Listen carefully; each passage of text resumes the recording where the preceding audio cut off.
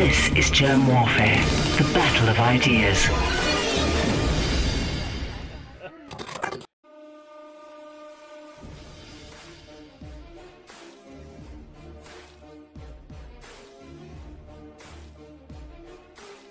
My name is Germ. This is Germ Warfare, the battle of ideas. James Fetzer, thank you for joining me in the trenches. Oh, Jeremy, you're doing a great job, and I'm glad to be here, aiding and abetting, fighting. Yeah, it's virtually hand-to-hand these days. How's the information war treating you? Well, I'm faring fairly well. I am back at the United States Supreme Court. I have a petition for a rehearing where I have loaded it with new evidence, including a series of photographs from inside the Sandy Hook school that show not only no bodies and no blood, which might not be surprising if you understand it's a drill, but no school desk, no teacher's desk, no flag, no photographs of George Washington or Abraham Lincoln. It was an abandoned school, and we have the proof right out of the photo files from the Connecticut State Police. Okay, this is so what? Before the United States Supreme Court, Jeremy. This is the most explosive evidence they've ever had related to Sandy Hook. When is the ETA? Well, since it's been docketed, it will be sent to a conference within 2 weeks. Once they review it in conference, then the following Monday, I will know whether they've accepted it for a hearing by the full court. So I've got absolutely no notes because this conversation is about you and about how you have been censored, not so. That's right. Well, after my Sandy Hook book was banned by Amazon, Mike Palachuk, who is my series editor, and I founded Moonrock Books, now moonrockbooks.com. And of the 12 volumes that have been published by Moonrock Books, of which I've edited 9, 6 of them have been banned by Amazon.com. Jeremy, I think that's the indoor record. Well, start me off somewhere. We have a report about how the social media company have been engaged in free speech censorship, and they're doing this, Jeremy, at behest of the government. There's more and more evidence coming out about it, which is a blatant violation of the First Amendment. A decision by the Fifth U.S. Circuit Court of Appeals in New Orleans, handed down on September 16th, upholds the constitutionality of a Texas law signed by Governor Abbott, delivers a victory to Republicans in their fight against big tent censorship of conservative viewpoints. Today, we reject the idea that corporations have a free-wheeling First Amendment right to censor what people say, said U.S. Circuit Court Judge Andrew Oldham in the opinion. Now, why this is important is because Amazon.com has claimed that as a private company, it has the right to exercise censorship free from the First Amendment. The groups argued private companies like Facebook and Twitter, and I'm now saying Amazon.com, have a First Amendment right to moderate content posted on their platform and decide what forms of speech to allow or to ban. The act tramples the First Amendment by allowing the government to force private businesses to host speech they don't want to, NetChoice said. They argued Texas law not only does not prevent censorship, but allows Texas to police and control speech online, overriding the First Amendment rights of online businesses. This is very serious. The implication of the big tech platforms argument are staggering because it would allow entities like social media companies, banks, and mobile phone companies to cancel the accounts of people who express views or spend money in support of political parties or views those corporations oppose. Ken Paxton, who's a Texas Attorney General, has declared this is a massive victory for the Constitution and free speech in federal court. Big tech cannot censor the political voices of any Texan. And what I'm doing now, Jeremy, I'm going to go after Amazon.com on these same business principles. Here are the 12 books that we published at Moonrock Books to date. And if you look at them, starting, say, on the bottom, America Nuked on 9/11 is available on Amazon, but not Sandy Hook. We've discussed it. Not the Boston bombing book. We've discussed it. Not even the Moon book. So that appears because of the inclusion of a section about the Holocaust there, just a superb collection which deserves a whole show on its own. Not the Orlando to Dallas book, not right above it, the political theater in Charlottesville book, or over on the far left, the Parkland Muzzle, How the Pieces Fit Together. They banned 6 books. And today I want to review the content of 4 of those books, plus Las Vegas, on which I prepared a book that has yet to be published, but where you'll be blown away by how it's been misrepresented to the public. Wow. Okay, so start me on the journey, Jim. Here we go. Boston bombing anomalies. If you zoomed in through the smoke, there were bodies missing arms and legs, but there was no blood. It only shows up later, and it's fake Hollywood blood. It came out of tubes, I thought initially, but it turns out came out of small orange duffel bags. They used amputee actors in a Hollywood-style smoke machine. This is a Boston bombing, Germ. And here I am. I was an artillery officer in the Marine Corps, and this explosive was like a puff bomb. It wasn't powerful enough to kill anybody unless perhaps you were sitting right on top of it. Now, as you peered in through the smoke, you saw bodies lying there. But if you look at that guy with a hoodie right there over on the left, it's very, very interesting, the sequence.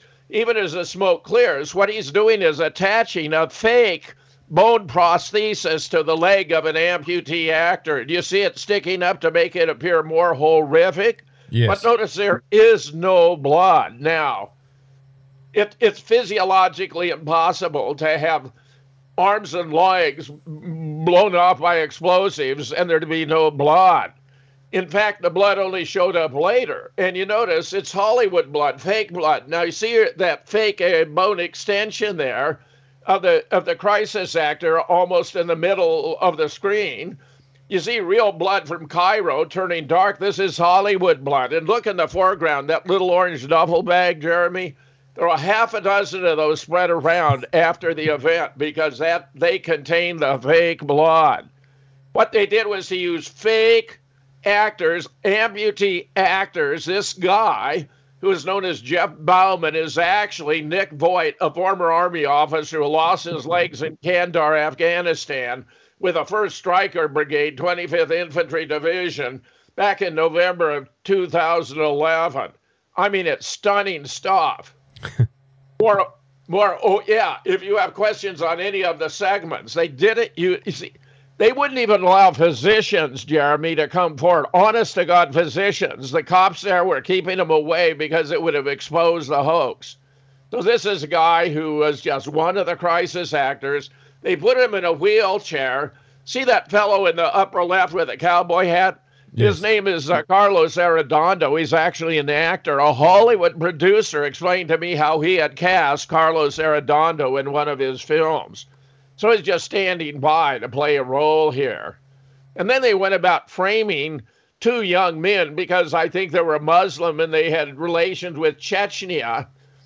Kraft International actually were on the scene. These were the parties who really planted the bombs. The Saranov brothers were photoshopped into the video footage.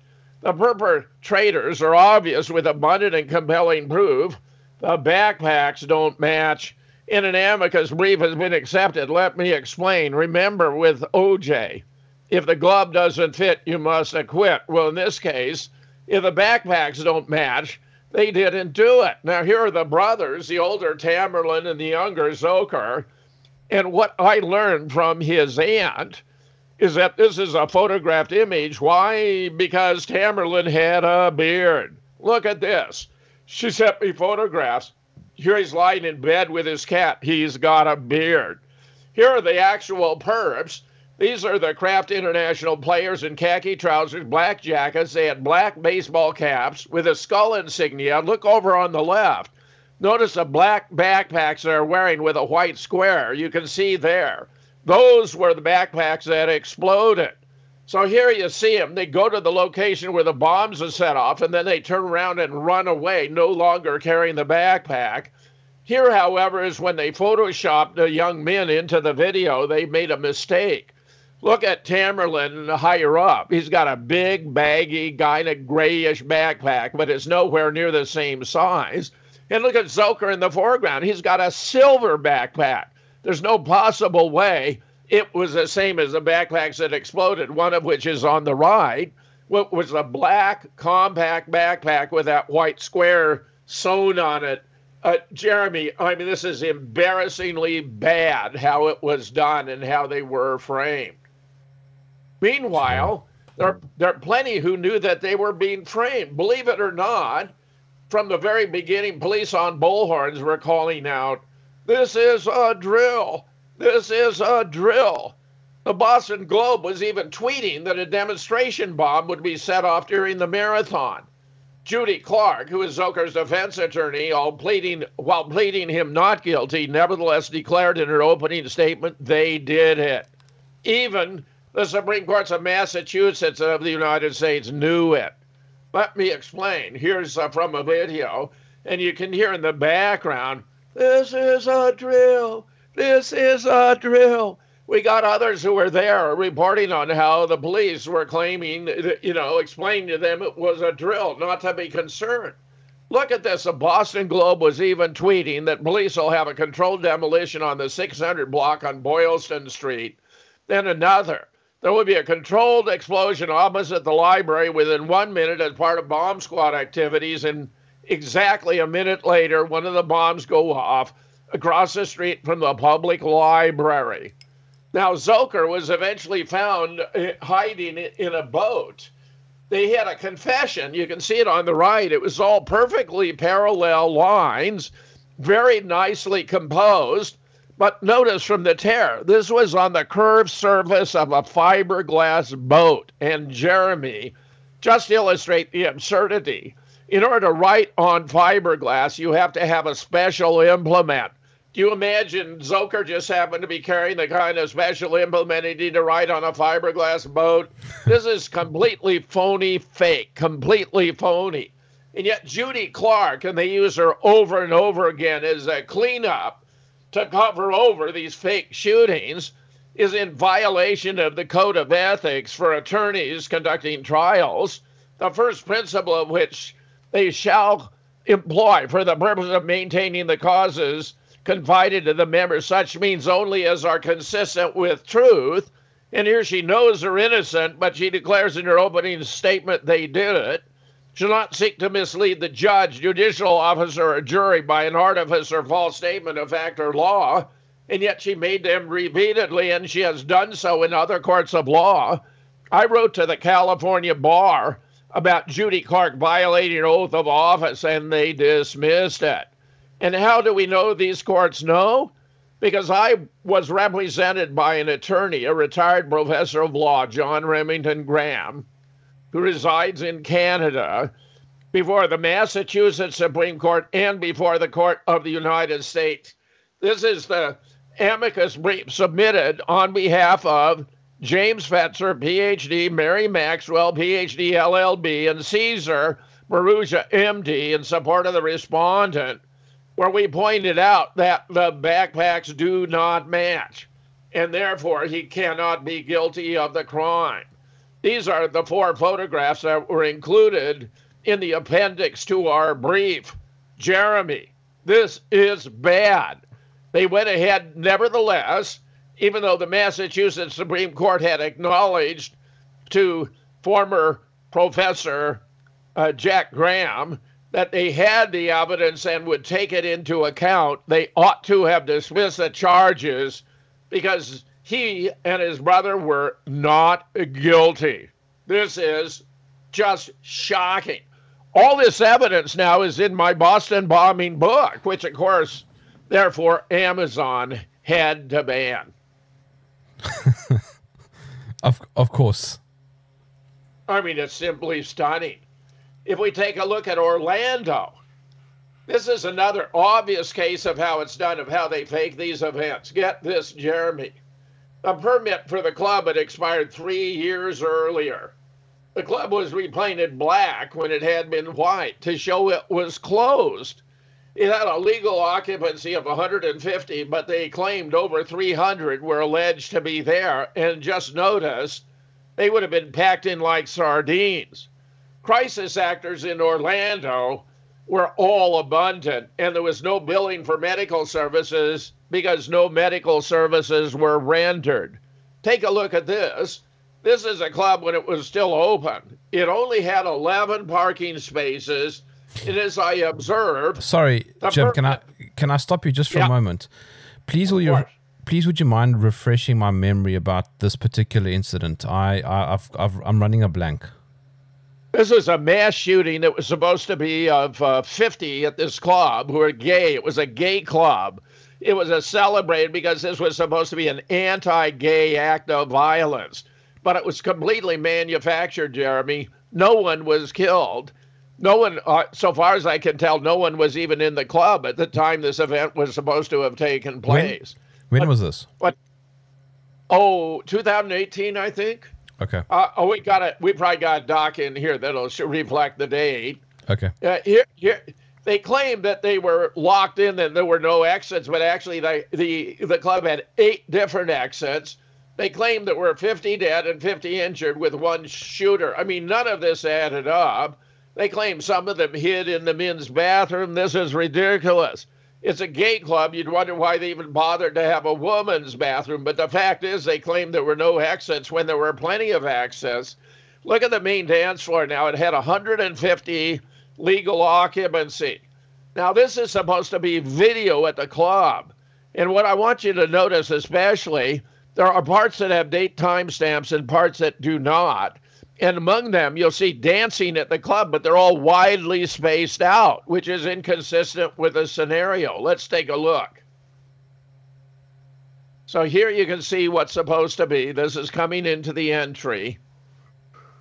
This is innocuous, insignificant. Here they are dancing at the club. Look how much room there is, how much they are spaced out. And notice there's no date timestamp here. There is no date timestamp. This could have done anytime, anywhere. This is from the outside, and now we do have a date timestamp, but it's just vehicles pulling up. It's got no particular evidential value other than that some vehicles were pulling up. Now, there were only 11 parking spaces, and if you had 300 there, then there would have been abandoned cars all over the place. This is supposed to be the shooter looking for his targets. But again, no date time stamp. This is now switching. This is supposed to be the police coming in. There is a date time stamp. But there were no abandoned vehicles when they should have been everywhere if you had so much. Again, this is really completely contrived. This is just phony footage. It's not the only instance we're going to examine of footage that was put together to deceive and mislead the public about what was going on. Again, once you have police vehicles pull up, you could have lots of video of police vehicles. Well, where are these 300 persons that are supposed to have been everywhere? You never see them because they didn't actually exist.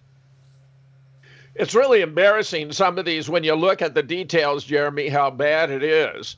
So, of course, when I have a book that explaining that Orlando is also a sham, needless to say, Amazon's going to ban it too. Here you had some crisis actors. Let me show you how bad it is. They were carrying somebody, and this may have been a real person, because once they got what they thought was out of the camera angle, they put him down and he did a little jig. They'd done their part. But notice the oddity. They're carrying the body toward the Pulse Club, which now, as you can see at the bottom, has been painted black because it's no longer open. There are a lot of very bad crisis actors in Orlando. Harrison Hanks has done a brilliant spoof on the crisis actors, including in Orlando. Nevertheless, they had the shooter's father, who turns out to be an FBI informant, told authorities they were investigating his son, Omer Mateen, before the attack that pro-terror comments the would-be gunman made to co-workers were just examples of him being stupid They're trying to create a backstory here to make it sound as though there were clues that he might do something absurd like this.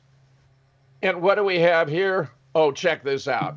This is Harrison Hanks. Stand by. Are you an elite? Are your staged attacks not going as planned? Are your globalist agendas failing because you're using subpar crisis actors? Well, then look no further. Hi, I'm Harrison Hanks, the ultimate crisis actor. He's a medical doctor. In 18 years as a medical examiner, I've never seen anything like it. Yeah. Yeah, it's over the top. 33 children died. You need a grieving husband? Did a right-winger set off a bomb? Well, yeah, we're just milling about today. I heard a massive explosion. And I'm your man. Tired of melodramatic acting? There's light away from the darkness. I'm just trying to figure out if he's okay. I lost my 20-year-old, but I had 20 years with my son. It's just tragedy. Horror and tragedy. Or maybe you need me to tone down my good acting to match your sorry lot of wannabes. In that case, I can go from this.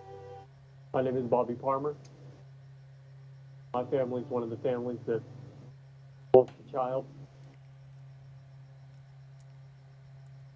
To this. My name is Bobby Palmer. And my family's one of the families that lost a child. Going for the guns takes subtlety, like this. I don't know how many more need to die before the president does something. Not this. Please, could we do something with the assault weapons? And every one of those hands is a reason why those weapons should not be out in the general public. Because in this kind of a situation, what has changed? Have we learned nothing? Tired of green screen mishaps and disappearing noses? Me too. Okay. Is there anything else you want to say? I'm green screen ready, bonded, and insured. I can morph into 1,000 different faces. I offer reasonable rates, and I have no conscience. Just pick your card to play on the world stage. From homeless to police officer, doctor to witness, to your ace card, the grieving father. You can count on Harrison Hanks to push through your agenda. Regain their trust.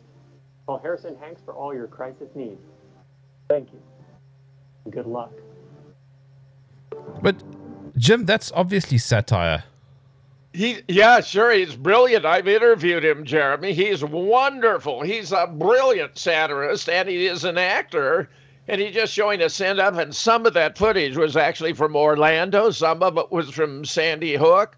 Those were real fake crisis actors who were putting it on. Now, if we turn to Parkland, we had miracle recoveries from serious wounds. Notice the body with no arms lying in a pool of fake blood. Police officers carrying out a girl with no apparent injuries. A girl with an iPod with another worried about her bottled water. Parkland gave up its police force in 2004. And yet you have all these officers rushing in and out of this classroom. They are actors pretending to be cops. Here's something they forgot to do at Parkland, Jeremy.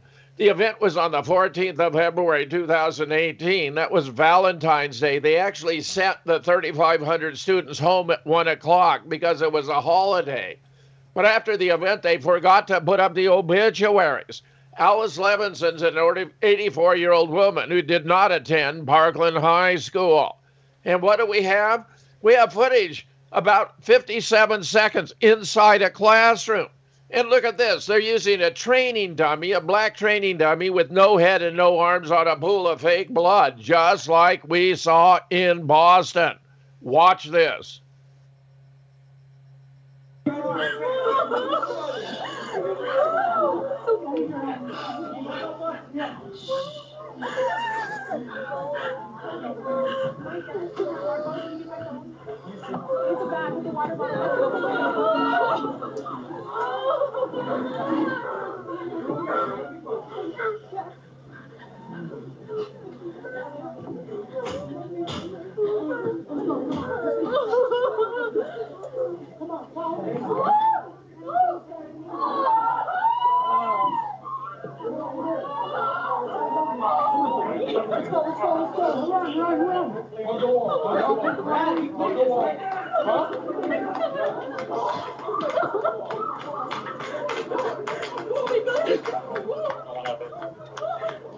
Now I'm going to pay it again, and notice how you want one girl's on her iPod. I mean, this is an emergency situation. You wouldn't think she'd be messing with her iPod. Another's worried about her bottled water. You got a kid pulling his putts. You got a student walking out there holding his arm who's obviously not wounded. You got a cop carrying a girl that's not even injured. And then you had all these running in and out in police uniforms. But while you might think the Parkland cops were really Johnny on the spot, Parkland had long since given up his police force. Those were actors in police uniforms. Check it out once again.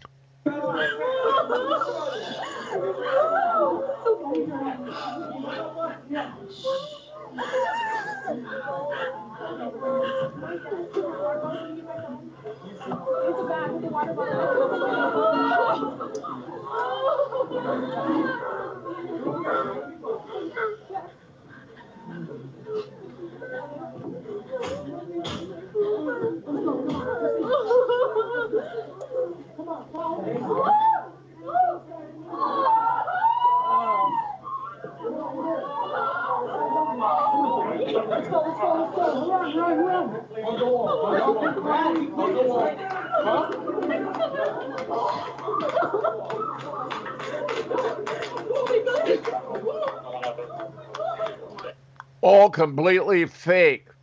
Here you had a student, Kelsey Friend, who survived the massacre. And what does Kelsey Friend have to say about it? She said, it was like a movie. It looked so real, but it felt so fake. Kelsey got it exactly right, Jeremy. Here's more about Parkland, the non-injured students with AR-15 wounds that healed miraculously rapidly. It was done using fake bullets. This is called simunition that stings like a bee. It's made out of laundry detergent and beeswax. It'll create a welt in the skin, but it will not penetrate. They got a fake doctor claiming these are serious wounds from large caliber bullets. Sheriff Israel couldn't let the deputies in because they might shoot the shooter. They had a fake shooter using a sim gun to fire simunition. Here you got the fake doctor, Dr. Nichaparenko, saying the wounds on Maddie Wilford's chest and abdomen had already healed. Now get this. She's supposed to have been shot in the chest and abdomen with an AR-15. It's a high velocity. If you're hit in the chest or the abdomen, you're dead. And how does he cover it up? They've already healed. This is just days after the event. He says young people have a tendency to heal very fast. A bullet wound on her upper arm, which had injured 210, would take more time. This is ridiculous. Now listen to this. She's very, very lucky, Dr. Nichaparenko said. We're talking about large caliber bullets penetrating through the chest and abdomen. Those are serious injuries. Except the AR-15 fires a .223 caliber, just slightly larger than a .22 caliber. It isn't large caliber at all. And if she had been penetrated in the chest and abdomen, they're fatal, not merely serious injuries. She would be dead. He said, nevertheless, he believed Maddie would be physically ready to return to school next week and probably make a full recovery. From an AR-15. This is just so absurd, Jeremy. I'm so grateful to be here, and it wouldn't be possible without those officers first responding and these amazing doctors. So here you see the AR-15. Notice at the bottom, the cartridge is a .223 Remington. It's a small caliber, not a large caliber. So the doctor doesn't even know enough to get it right. Here's Samantha Fuentes. She was only released from the hospital, is walking and being interviewed by reporters after only 1 week. And her 2 legs now require only Band-Aids for those AR-15 wounds. And apparently, she had to wait 30 minutes in her classroom before SWAT officers arrived. Lucky for her, she didn't bleed out and die. She's all over the news with her statement about Trump having given her a phone call. Just Google her name, New York Times, anti-Trump, Samantha Fuentes, see today. Look, even the New York Times printed about the grisly effects Look at the left, how the leg is completely shattered by hit by an AR-15. This is just ridiculous. Here you have a Florida student. Guess what she works in? She said she was in Holocaust class when the guns went off. In Holocaust class. This is just one more case of overplaying your hand. Meanwhile, this is simunition, as I observed, made out of beeswax and laundry detergent, will not penetrate the skin but will create a welt. This is the guy who is using a sim gun to fire the simunition. According to the official timeline, by the way, the shooter, Nicholas Cruz, within 2 minutes and 33 seconds after being dropped off at the curb by an Uber, walked in over to the get dressed in all this equipment. Where in the world he would have got it is anyone's guess. Seen by teacher Stacy LaBelle as dressed all in this SWAT garb, helmet, face mask, bulletproof armor with a face mask. Who could anyone tell who it was? So we're to believe in the space of 2 minutes, 33 seconds that Nicholas Cruz managed to walk from the curb where the Uber driver had dropped him off to the east stairwell, put on full metal garb of helmet, face mask, and bulletproof armor and begin shooting. If you believe that, then you must also believe in the Easter Bunny, the Tooth Fairy, Santa Claus. This is just embarrassingly bad. Then we have Parkland issues of space and time. Where were Nicholas Cruz and David Hogg? The very same person cannot be in two places at the same time. Cruz can't have pulled the fire alarm after he left the campus. Hogg can't have been at home and at the school at the same time. Get this. Numerous stories from Pogs have reported Nicholas Cruz pulled a fire drill at 2:30 to draw students out, but the official timeline, so he left the building by 2:21, before the fire drill was pulled. Here you have various students, including David Hogg. Now, this was an interview after he'd spoken at the March for Our Lives in Washington, D.C., where he explained that he'd gone home because everyone had been let out early, and then he realized something was going on at the school. He got on his bike to ride back to be a participant in the fake drill. 39 days, how Parkland shooting survivor turned their grief into action. 6 hours after the rally, get this, Delaney Tarr's questioning him. It wasn't even like an intentional, this is a fellow student, we all grouped together. We all had these different things we were saying and different things we were doing that people were responding to. It was just kind of a natural push to get us to come together and for us to become like a united force.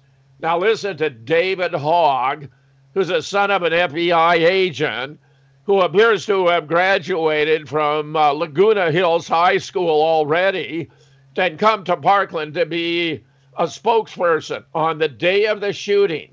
I got my camera and got on my bike and rode as fast as I could 3 miles from my house to the school to get as much video and get as many interviews as I could, because I knew this could not be another mass shooting. I think it meant this could be another mass shooting, but he was already home. Why was he home? Because they'd already let the students go. Here's part of Hogg's original filming. This is all very fake. So right now we're in a school, an active shooter.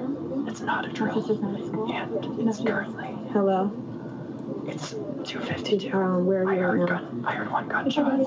We thought it was a drill initially, but it's not. Hopefully I listened. At around 2:30, we heard a gunshot in my AP environmental science class, and we initially thought it was a drill. And then we heard more gunshots. And that was when we realized this was not a drill. This was life or death. So it's now 3:13, and we've heard supposedly it's a senior, not confirmed at all. The senior is believed to be named Nick Cruz, but this has not been confirmed. This is the latest information that we have, though. We still believe that the person has been neutralized, but we're still currently on lockdown. We're on lockdown because there's an active shooting. We thought it was a fire drill and went outside, and then people started running because there were shots. I didn't hear them personally. And then I started running. So Once my phone hits 30, I'm done recording. So what's your message? I really don't think there's anything new to say, but there shouldn't have to be, because if you looked around this closet and saw everyone just hiding together, you would know that this shouldn't be happening anymore and that it doesn't deserve to happen to anyone and that no amount of money should make it more easily accessible to get guns. And that's that. That's right. Shouldn't be happening. Let's take their guns. Now, not long thereafter, a few weeks, they held a March for Our Lives in Washington, D.C. But it turns out to have an event in Washington, D.C. that closes the roadways. You have to submit a permit 180 days in advance, 6 months in advance. What that means is, back in October, they were already permitting for the March in Our Lives that they would claim was inspired by the shooting on Valentine's Day, which wouldn't occur for 5 more months. Protocols require a letter of intent at least 6 months prior to the event. Officer Scott Earhart confirmed it had been months in the planning. The formal permit, however, may have been issued on 13 March 2018. FOIA request revealed the March for Our Lives plan months before the shooting. Dr. Ewan done excellent work on all of this. On March 24, 2018, 1 month and 10 days after the February 14th shooting at Marjory Stoneman Douglas High School in Parkland, Florida, student-led pro-gun control March for Our Lives demonstration took place across America, including in Washington, D.C. The word "our" in March for Our Lives refers to students. But it turns out that, in reference to your inquiry concerning the March for Our Lives demonstration here in the District of Columbia on March 24, 2018, Metropolitan Police Department received a permit application several months prior to the actual event. And there was several months of planning for this large event.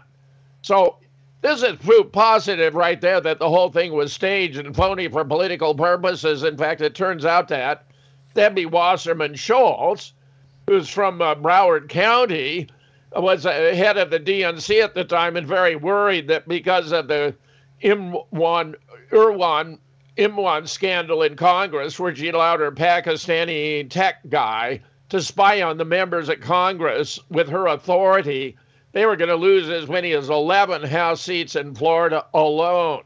So they had to improvise. Here you see, if you're interested in a special event in Washington, D.C., you see the timeline here on the left. Need to close a district roadway for a special event? Follow these steps. The MSETG planning guide for details, that's a Mayor's Special Event Task Group planning guide for details. Submit a letter of intent for presentation of event proposal to the Mayor's Special Event Task Force no later than 100 days prior to the proposed event date, which they did. Here, Earhart, he was trying to cover his ass now. It actually was the case that initially gave an honest report, but then he appears to have discovered he'd made a mistake. He says, not the March for Our Lives now. He says March for Our Lives was issued March 13th. Thought they were talking about the March for Life Pro-Life rally in January. Well, no. Notice, if you will, go back here. He talks specifically about the March for Our Lives demonstration in the District of Columbia on March 24, 2018. So there's no room for ambiguity. Meanwhile, I have a screenshot of his email. I removed the cell number, but the office number is the same. His mail back to me reads as follows. That is incorrect. Permit was issued on March 13th and planning began thereafter. In other words, he blew it with the original. Here are a couple of comments. Common sense would dictate it would be impossible to get all the stage in the Soros bus and all the toiletry, the porta potties, catering, if it was March 13th. Local festivals usually have people working virtually around the clock on a full-time basis to produce a once-a-year event. Do you think this event was planned in mere days is insane? Who would plan without a permit? It seems the officer in question changed his story because someone in the world was bugging him, and of course, the evil ones would know. Another. Just from personal experience, it takes several months to plan for parades, marches, fundraisers, and like events. I'm also referring to ones that are much smaller. Don't let this one slip away. I also found it odd that in the reply, it read March 13th, but without a year, unprofessional. Maybe a phone call is needed to authenticate who you're sending emails to, but the first one was authentic. Here's another reply where he claims he confused March for Our Lives with March for Life on 16 January, but he refers to March for Our Lives by name and date 24 March in the original, making this explanation completely indefensible. I am sorry, but Officer Earhart has now turned into a second-rate liar for corrupt politicians. That bad. And here again, I reiterate how they forgot to post the obituaries. Only Alice Levinson, alas, 84 years old, obviously not a student. The question becomes who profits from the false flag event? What was the Parkland political agenda? Well, the shooter was wearing a MAGA hat in a symbolic high school setting, or so they present him. I actually think that was Photoshop. Immediate calls for gun control to affect the political narrative, changing the narrative from the DNC, DWS, FBI collusion scandals. That's DWS, Debbie Wasserman Schultz, DNC. We're talking about her allowing her tech guys to spy on Congress. Here we have comments. Marjorie Stoneman Douglas was an American journalist, writer, feminist, and environmentalist known for her staunch defense of the Everglades against efforts to drain it. Get that, Jeremy? Trump wanted to drain the swamp. Well, Marjorie Douglas was opposed to draining the swamp. You think they're telling us something here? And reclaim it for land development. What the F, drain the swamp, President Trump? God bless you and everyone fighting for good. Yes, it appears this school was chosen for the symbol embedded within its name. Sick people indeed. Debbie Blabbermouth Schultz was on TV with the governor and the police chief. She loves this publicity. It's her district. She needs to be arrested for ordering the murder of Seth Rich and the A1 espionage conspiracy. Trump needs to send her to Gitmo right now. Moreover, Valentine's Day massacre. Here's why the Florida high school mass shooting was a false flag black operation. Immediate demand for gun control. All the usual Democrats who have attempted to gut the Second Amendment over many years were tweeting the urgency of stripping Americans of the right to bear arms while the crime scene was in the early stages of investigation. False flag proof? The following mainstream video indicates the accused shooter was talking to a teacher when shots were actually being fired in the school video. Check this link to download and watch. Timing. It's too perfect not to be a false flag operation executed to deflect attention from the Democrats' unprecedented spat of serious scandals. It was also designed to take away the guns this year, which the Dems cannot do fast enough. They know that at least half of the U.S. citizenry is on to their stealthy and surreptitious purple revolution. And they can see the torches and pitchforks and guns slowly approach their sanctuary cities. New insider book reveals Hillary Clinton made up Russia story to cover up lazy, pathetic election loss, gun control via shock and awe. Ever since Obama first took office, there's been a steady stream of mass shootings right up to this very day. In this manner, the behind-the-scene perpetrators are constantly applying Chinese water torture to the American consciousness. With each successive school shooting, more parents are fearful about the plight of their children. After all, you never know when and where the government's next mind-controlled terrorist will strike. The globalists believe it's only a matter of when a critical mass of citizens will rise up and demand the outlawing and subsequent confiscation of guns. Any populace, no matter how aware they are of the true backstory, would likely give in to this tactic. However, with the internet running at full 24/7, the ruling elites greatly underestimate the resolve of the patriot movement. And by the way, Barack Obama nullified the Smith-Mutt Act of 1948, which precluded the use of the same techniques of propaganda and disinformation, including paid riots, phony staged events abroad within the United States. But he made it legal by the Smith-Mutt Modernization Act of 2012, just in time to bring us Sandy Hook. Now, here's a story about the shooting from Yosushi Shimatsu on the Rants. The Congresswoman from Broward County, Florida, had this to say in the wake of the school massacre in her district. We must do something about this senseless epidemic of gun violence, and we must do it now. Her message is clear. Gun control is a prime issue for the midterm elections in Florida, where 11 Democrat-held seats have been up for grabs due to the Imran spy scandal in the U.S. House of Representatives. The main sponsor for the Pakistani computer service team that gained real-time access to classified files was the same Congresswoman from Broward County, Debbie Wasserman Schultz, head of the DNC at the time of the gunshot murder of Seth Rich, and mysterious death of lawyer Sean Lucas, along with the killing of several other DNC foes who wanted to expose the sham of giving the nomination to Hillary Clinton when Bernie Sanders had actually won 13 primaries. The modus operandi behind the Parkland shooting casts further suspicion onto DWS, heiress of the retirement home of former Murder Incorporated bookkeeper and mafia boss Meyer Lansky. Broward is Mob County, site of the Gulfstream racetrack of casinos and recruitment ground for Lansky's attempt to regain control of his Havana casinos in that ill-fated adventure known as the Bay of Pigs invasion. So who profits from the false flag event promoting the political agenda more? Guess who organized the extensive student anti-gun activities? Massive public relations campaign to promote voter registration for the DNC. March for Our Lives was a DNC DWS Hollywood production. Guess who organized? Get this.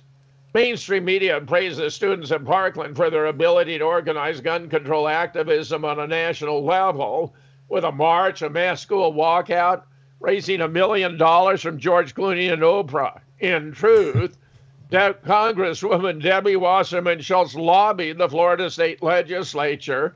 The teachers' union is providing the buses, and Michael Bloomberg and the women's march groups are organizing the upcoming March for Our Lives. MoveOn.org is promoting the project on social media, and training for student activists is provided by federally funded Planned Parenthood. Except for David Hogg, the crisis actor who was set up as a student spokesman for this group, the kids have no idea what's going on. And here you see who Debbie Wasserman reached out to.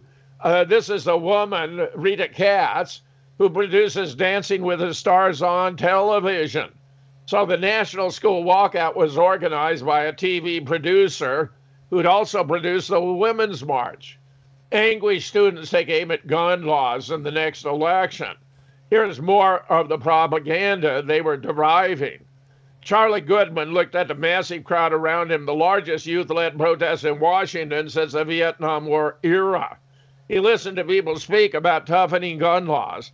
They included some of his peers at the Florida High School who sparked this movement, as well as a 9-year-old granddaughter of the Reverend Martin Luther King. Look at all the products they had there, Jeremy. How long do you think it would take to manufacture and produce all these T-shirts, different logos? They had coffee cups. They had the whole bit. They had major acts there. Do you think that could have been done within only weeks after the shooting? Of course not. Here's proof positive this whole thing was rigged and manufactured. And we happen to have a former Supreme Court Justice, John Paul Stephen, calling for the repeal of the Second Amendment as an 18th century relic. Jeremy, I can't begin to tell you how political these shootings are. They're all fake. They're all staged. They're run by the Department of Homeland Security. And the communities that participate are given big bucks, lots and lots of money. I'm talking about $100 million or more. Gee, how do you even begin to navigate? I mean, when something like this comes out, I mean, what says to you? Hold on, I need to double check that.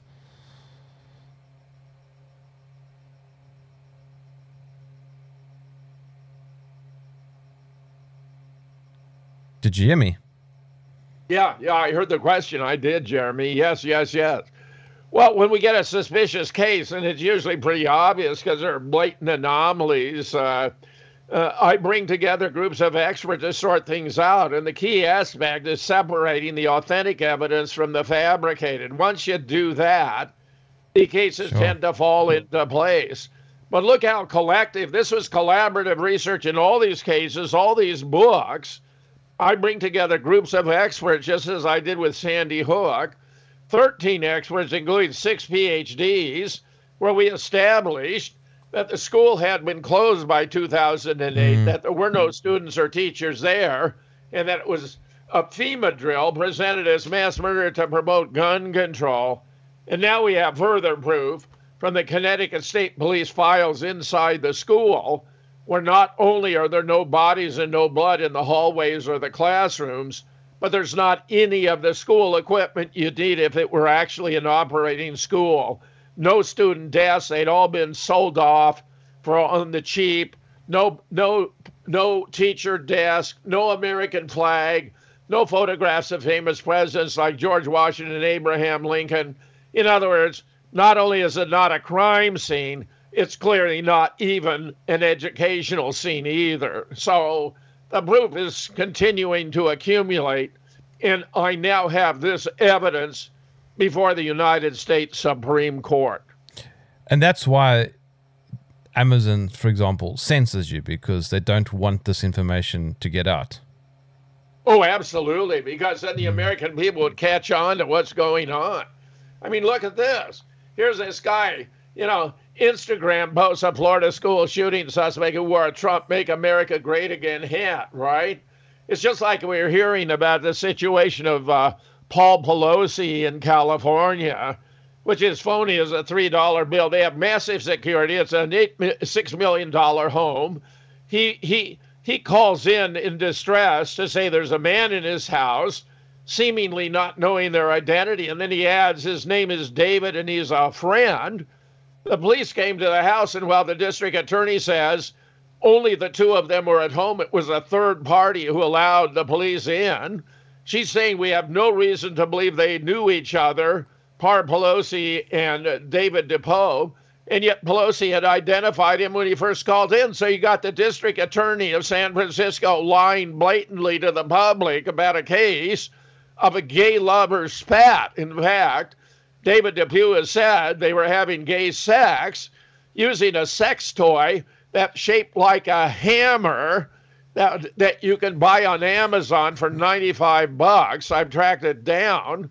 They were using this sex toy on one another when they had an argument about drugs, according to David DePew, and they had a falling out. And he apparently hit him on the head with a hammer. That's the name of the sex toy. It's shaped like a hammer, Jeremy. And then Pelosi, to try and make it look as though there were a break-in, broke out a window at the back of the house, but the glass is on the outside, when if it had been a break-in, it would have been on the inside, so that Pelosi was not only treated at the hospital for this skull fracture, it's like being hit over the head with a heavy flashlight, but also for injuries to his hand and arm. He evidently cut himself pretty badly when he broke out the glass pane to fake it having been a break-in. But would you believe he's not even being charged with breaking and entering, because there was no breaking and entering, and the police are no longer talking about him having broken in because it didn't happen. This was a friend of Paul Pelosi. This was a gay sex spat. They had an argument that went astray, and they're doing everything they can to cover it up. Meanwhile, let me take you to Charlottesville. This is really stunning. They claim there was this assault using a vehicle running into a crowd. We'll get this. 2 cars plus 2 drivers plus 2 takes equals totally fake. 2 cars were involved, both Dodge Challengers, one with a black stripe, one without.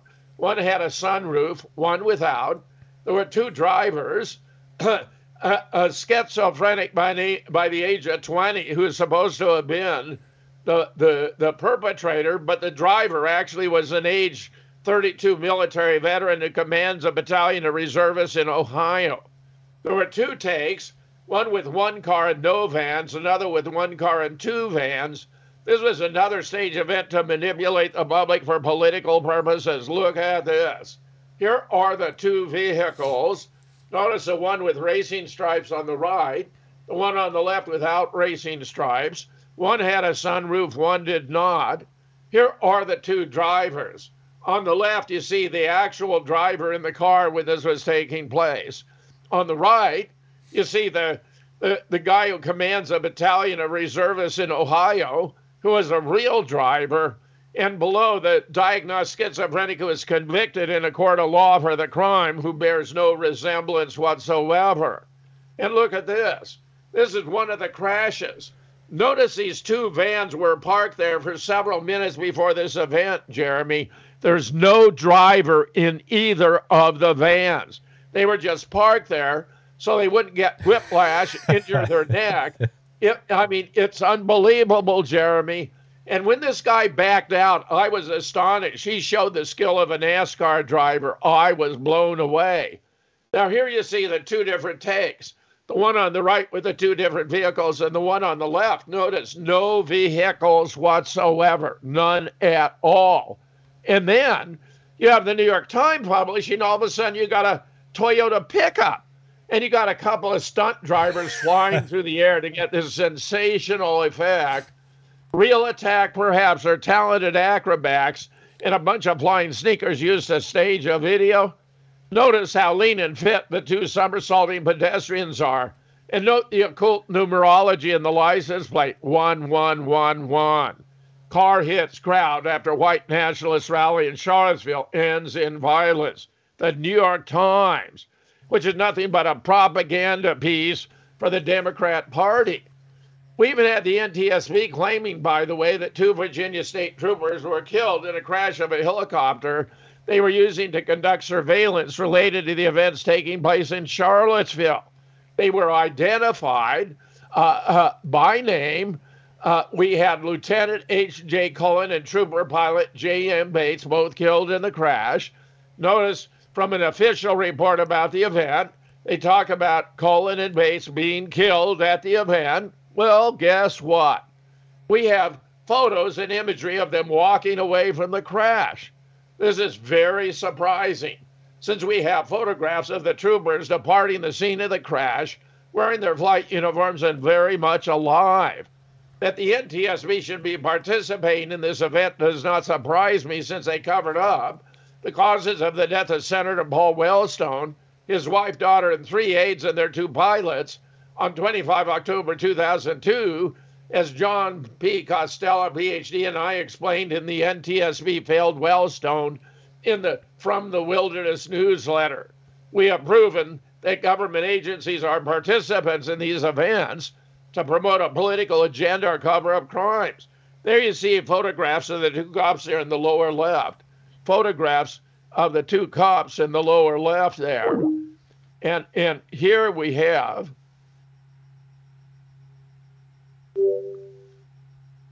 actual video footage. I think I can get it to play. Maybe not. Video footage where you can see them walking away. It's these 2 guys, there's no doubt about it. And Jeremy, just to show you how blatant it is, how much they fake it. This is the mother of a woman named Heather Heyer, who's supposed to have died in that car crash, but actually she died the following day of a heart attack. Her name's Susan Bro. But have we not seen this woman before? Compare with the Sandy Hook mother. We let the 2 images overlap each other, change the transparency. It's a perfect match. So it seems that Susan Bro, the mother of Heather Heyer, and Donna Soto, who's supposed to be the mother of Vicky Soto, a teacher who's supposed to have died at Sandy Hook, is one and the same crisis actor. Jeremy, how bad is this? How bad is this? Gee. So, yeah. What can we learn from this? Well, that they're so arrogant because they know they control the media, they control the government. They even appear to control the court, sad to say. I'm very worried about that. So we have these elaborate extravaganza like Alec Jones. These trials are show trials. They violate many different principles. They're talking about awards of judgment that far exceed the legal limits. It's all spectacular. I mean, can you imagine $1 billion for expressing an opinion? I mean, this is just absurd beyond belief. And is if it you real, thought though? that was, say again? Is it real? No, I don't think it. Meaning, if you mean, is he ever going to be actually held to account? No, I don't think Alex Jones will even pay a nickel for any of this. I think it's totally fake. It's political theater, and there's a lot of it going on. A tremendous amount of political theater taking place. So let's turn to the last of our extravaganzas, Las Vegas. No one was shot. It was a movie. They used a pre-recorded soundtrack of a machine gun firing. It added coordinated special visual effects of lights flashing. The concert crowd was seated with as many as 500 crisis actors. The FBI wiped the cell phones and laptops clean of every image. In other words, the participants who weren't in on it brought the FBI their cell phones and their laptops, and the FBI wiped them clean, Jeremy, wiped them clean. Look at this and listen to it. Remember, according to the sheriff, the only shots that were fired were from the 32nd floor of a wing of the Mandalay Bay, the wing way off to the right here. We're now looking at footage of the center of the Mandalay Bay, the 4th floor. Get this.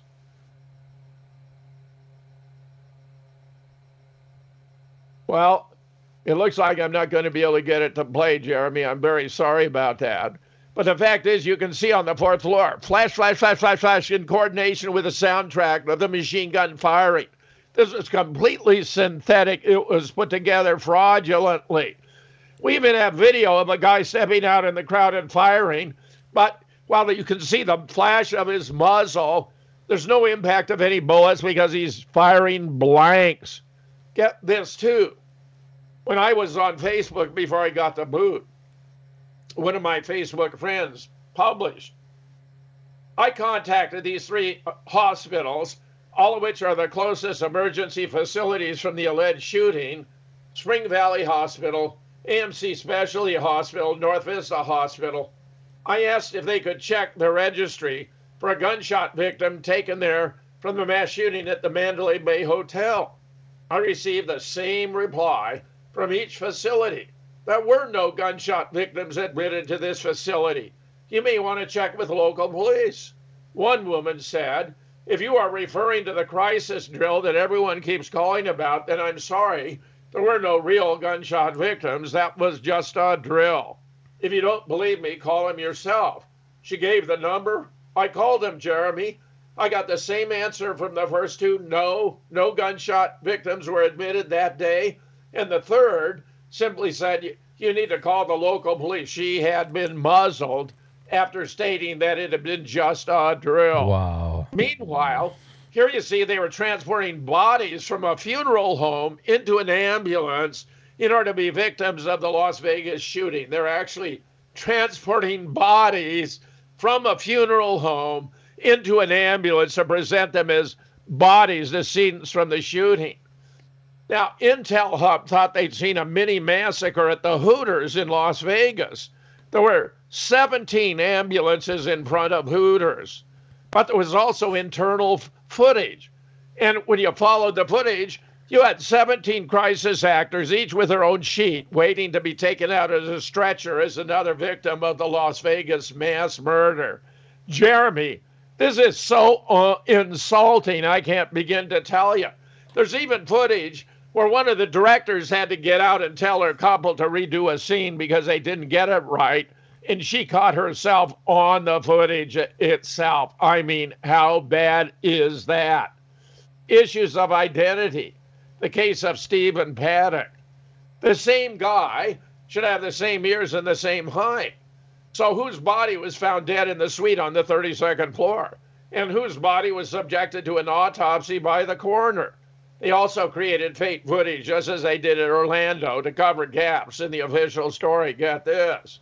Photo evidence proves a dead guy in the leaked photo is not Stephen Paddock. Photographic evidence available in the public domain suggests a dead guy in the leaked photo is not Stephen Paddock. No, this is not a joke. Let's take a closer look. Here are a few photos of the real Stephen Paddock. He's pictured with his friend, Lisa Crawford.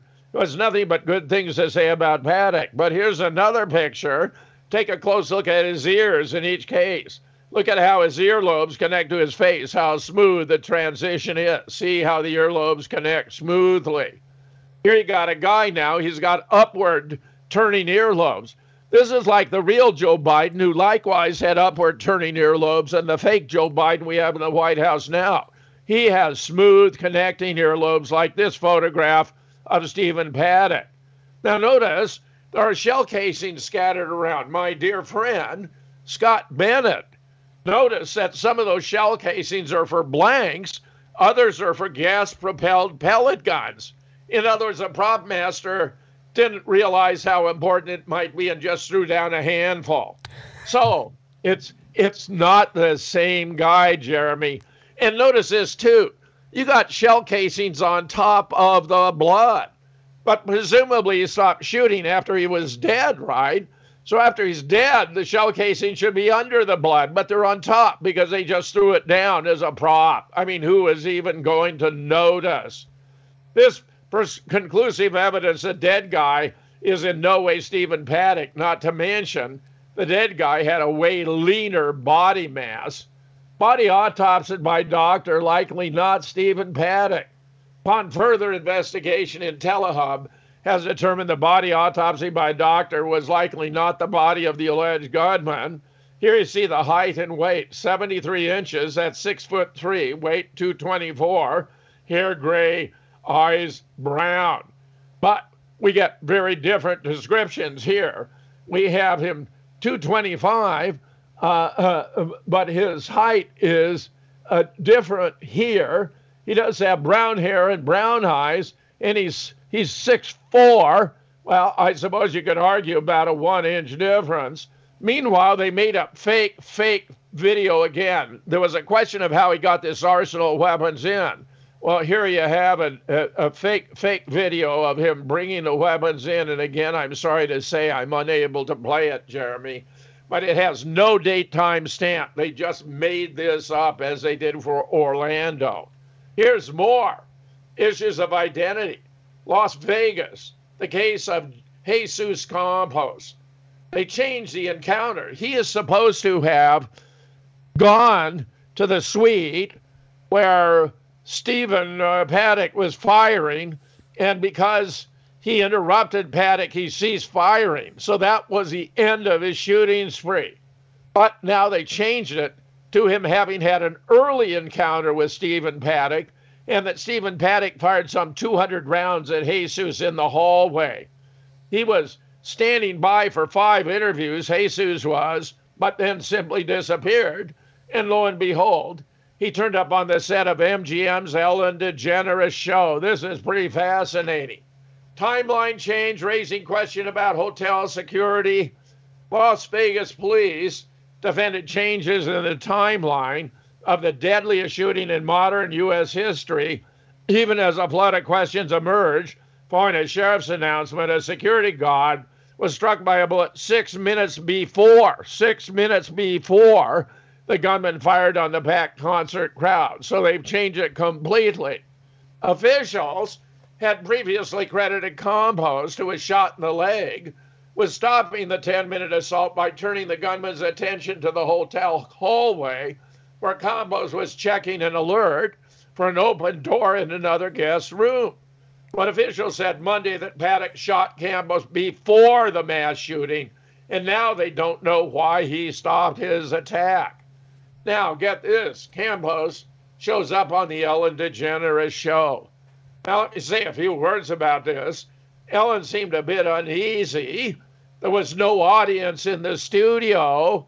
More importantly, this Jesus Campos is much heftier. He's much larger than the real guy. Look at this. You got the real Jesus on the left. You got the guy on the Ellen DeGeneres show on the right. They're obviously not the same person. Not only that, but the guy they got who was the real or playing the role of Jesus Campos bears a striking resemblance to the husband in the shooting that occurred in San Bernardino. Look at the similarity. This is like Susan Bro and Donna Soto. They recycle crisis actors, Jeremy, all the time. They're even under contract. So this is where out in San Bernardino, this guy showed up before.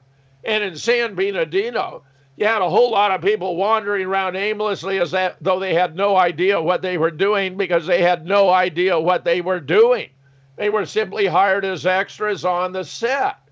Meanwhile, a security officer currently guarding Mandalay's Bay 32nd floor says he doesn't know and has never seen Jesus Campos.